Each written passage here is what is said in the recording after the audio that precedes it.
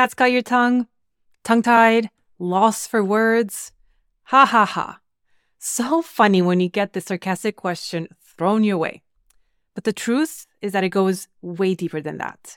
In today's episode, we are going to talk about stumbling over words. Yay! Another thing brought to you by dun dun dun social anxiety. I'm going to let you in on an experience that left me insecure, and then I'm going to walk you through 6 ways to help you find your words, or at least not lose them. Welcome to the You're Worth Knowing podcast. I'm your host, Roxana Alexandru from Honest Rocks, and I am obsessed with social anxiety. After a decade of trying to figure out how to manage it on my own, I'm on a mission now to share every little insight I've gained along the way. Every week, we'll get just a little bit closer to unraveling the mystery of it so you can live the best version of yourself, because you are worth knowing. Let's get to it. Maybe you recently had a moment, or let's be honest, a million moments, when you just stumbled over your words, mumbled them like I just did, and cringed at how inarticulate you can be. Unless you talk at a snail's pace, which is very difficult in today's fast-paced world. You even went so far as to call yourself stupid. I've been there. Now, part of the reason why I've been stumbling over words my whole life, other than social anxiety, is that I'm a polyglot. Well, at least I like to justify it that way, right? So I speak multiple languages. I'm fluent in 3 of them, and I'm currently adding a 4th one to the mix. And for that reason, I tend to stumble over words plenty of times. And if it happens frequently enough during a week, my social anxiety is going to kick into high gear. And it's like the chicken and the egg. I am still trying to figure out which one fuels which. I guess it's just a combination of both. And it can really hold me back, debilitate me, and really upset me. It does seem, though, to happen more often these days, probably due to a lack of sleep. And it's not just the verbal stumbling that I run into, but I also have difficulty finding the right words to write down. It's like just a total mental block. If you've also experienced this, then you will know how challenging it is to fix it on the spot than it is to potentially prevent it or keep it in check. Sadly, with each occurrence, it's as if I forget all the previous times that I've run into this problem of the cat having my tongue. So I end up berating myself to no end, thinking, this is the end. This is the end of having coherent thoughts ever, forever and ever. And I become very melodramatic. By the time I acknowledge that it's a fleeting event and I just need to be patient with myself, I've given myself an entire beating. I'm talking total confidence shutdown, inferiority complex banging on the door, imposter syndrome clocking in, negative inner talk taking over, the whole shebang. While there are plenty of recent moments that this has happened to me that I could bring up, I want to go back in time, quite a few years back, and bring out an example of when I stumbled so badly that it just left a mark on me, and I'm still here thinking about it. Back when I worked in corporate America, and this goes back to like pre-2019, a long time ago, my manager at the time called up a meeting to let us know that there were some college students that were coming to the office. And the point of these college students coming in was for them to learn more about what it's like to, work. And it was a cooperation between our company and the local university, which just so happened to be the university that I had graduated from. Now, before I even had a chance to hide in the corner, my manager volunteered me as a mentor for a student. Yay! Great. Don't get me wrong. I have no problems about participating in knowledge transfers, although I prefer being the one getting the knowledge.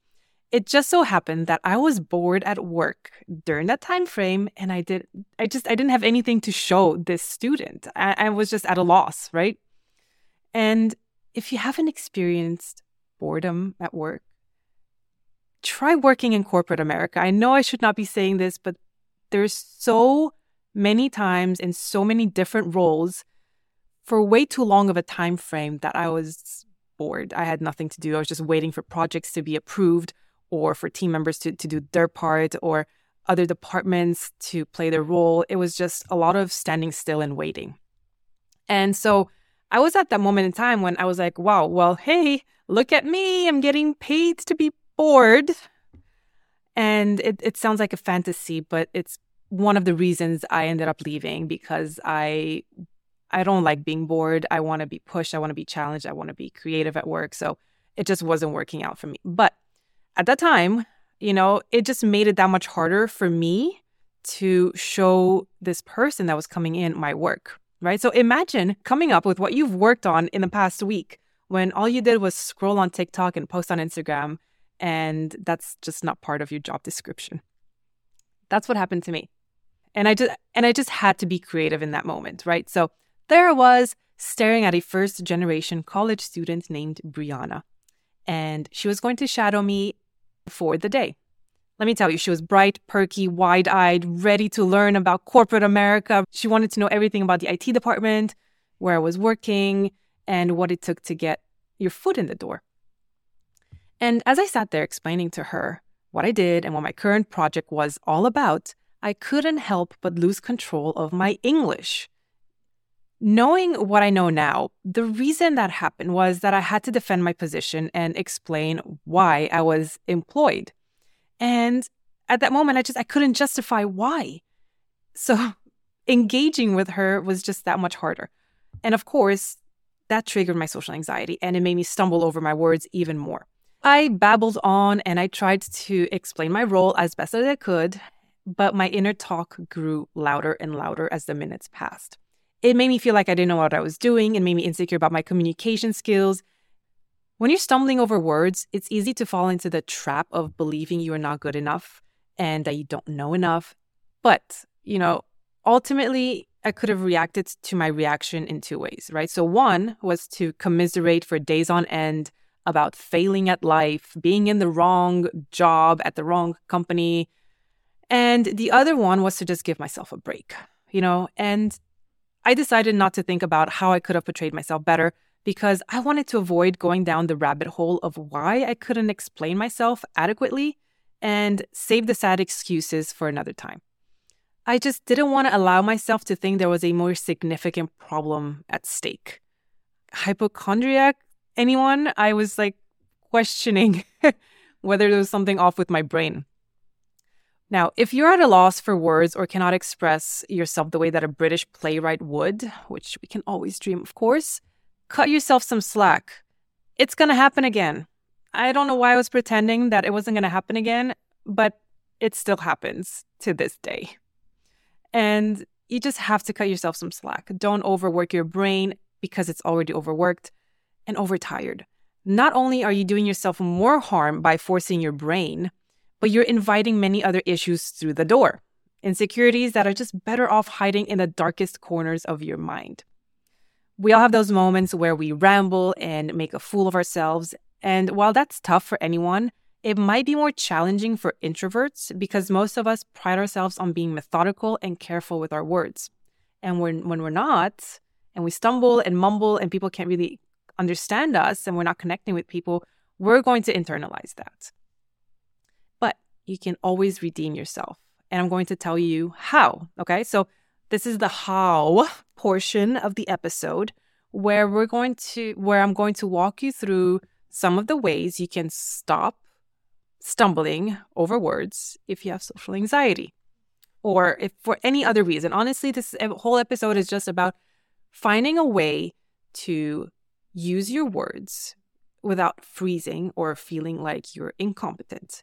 And even if you do have a hard time, how to rectify it on the spot and get back to your thought process, okay? The first way is to slow down.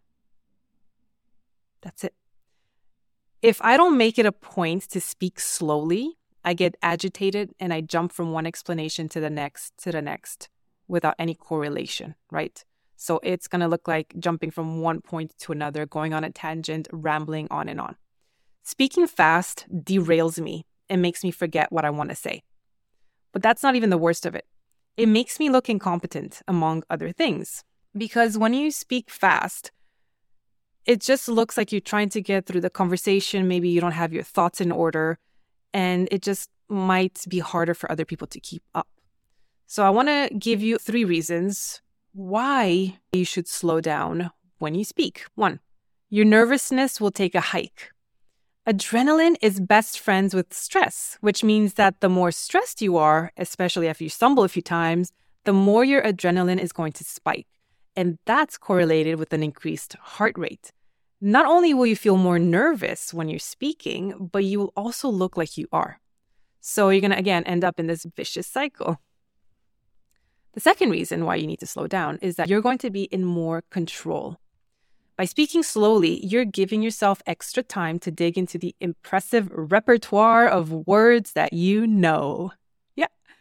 This will allow you to grab the best word for that situation and move the conversation in a different direction if you realize that it needs to catch up with your audience, right? So you can bring in your audience along with you if you speak a little bit slower. You can think of it as slowing down time, which gives you the upper hand in analyzing the person in front of you and their reaction to your words. Now, the third and last reason why you should speak slower is that you will gain credibility and authority. Think about your favorite actors. How fast or slow do they tend to speak? Speaking slowly shows credibility and authority because you're taking time at the table. It's also a sign of confidence and expertise, both characteristics you want to have. So pay attention to the tempo of your speech and how you feel in the different ways, right? So how do you feel when you talk a little bit slower? And how do you feel when you pick up the tempo and you try to have a conversation at a much faster pace? See how both feel, okay? Now, the second way to stop stumbling over words is to organize your thoughts. Now, what that means is that before you meet with somebody or you get ready to have a conversation or you're going to present, jot down the sequence of your ideas and give yourself a rough outline of how you're going to approach the conversation. This usually works better, obviously, when you know who you're going to talk to, who you're going to meet up with, what the agenda or the topic of the conversation is. Impromptu conversations are much harder to organize, but they are still possible. I actually role-play conversations with people beforehand to arm myself with knowledge, right? So I want to know what I'm going to talk about. If I know how to approach someone like Brianna, the college girl that was shadowing me, I'm going to be better equipped with the right words. I probably wouldn't have floundered so badly if I had a plan and a structure in place on what to show her and what to talk about with her. And, not choosing to speak like it's the Wild West and that, I just have this expectation that I should know what I'm talking about. The third way to stop stumbling is to take your time. Take your time to ensure you're not missing anything crucial, right, about the conversation at stake. Don't feel rushed to get to the end. Now, this is very closely tied to number 1, which is to speak slower, but more in the sense of allowing yourself to pause between sentences.